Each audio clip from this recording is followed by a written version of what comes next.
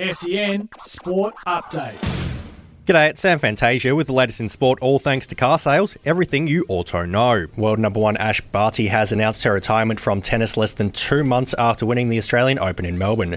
The 25-year-old took to social media, revealing the decision earlier today. I just had that gut feeling after Wimbledon. There was just a little part of me that wasn't quite satisfied, wasn't quite fulfilled. And then came the challenge of the Australian Open. And I think that for me just feels like the most perfect way, my perfect way, to celebrate what an amazing journey my tennis career has been. Another COVID-19 blow for the Blues, with gun recruit Adam Chera sent into health and safety protocols. He joins teammate Jack Martin, coach Michael Voss, assistant Tim Clark and football boss Brad Lloyd in 7 days of isolation.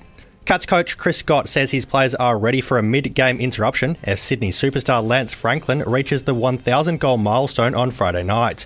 Franklin requires just 4 majors to become the 6th player in league history to reach the mark. That's sport, all thanks to car sales. Sell your car the hassle-free way with car sales instant offer. SEN Sport Update.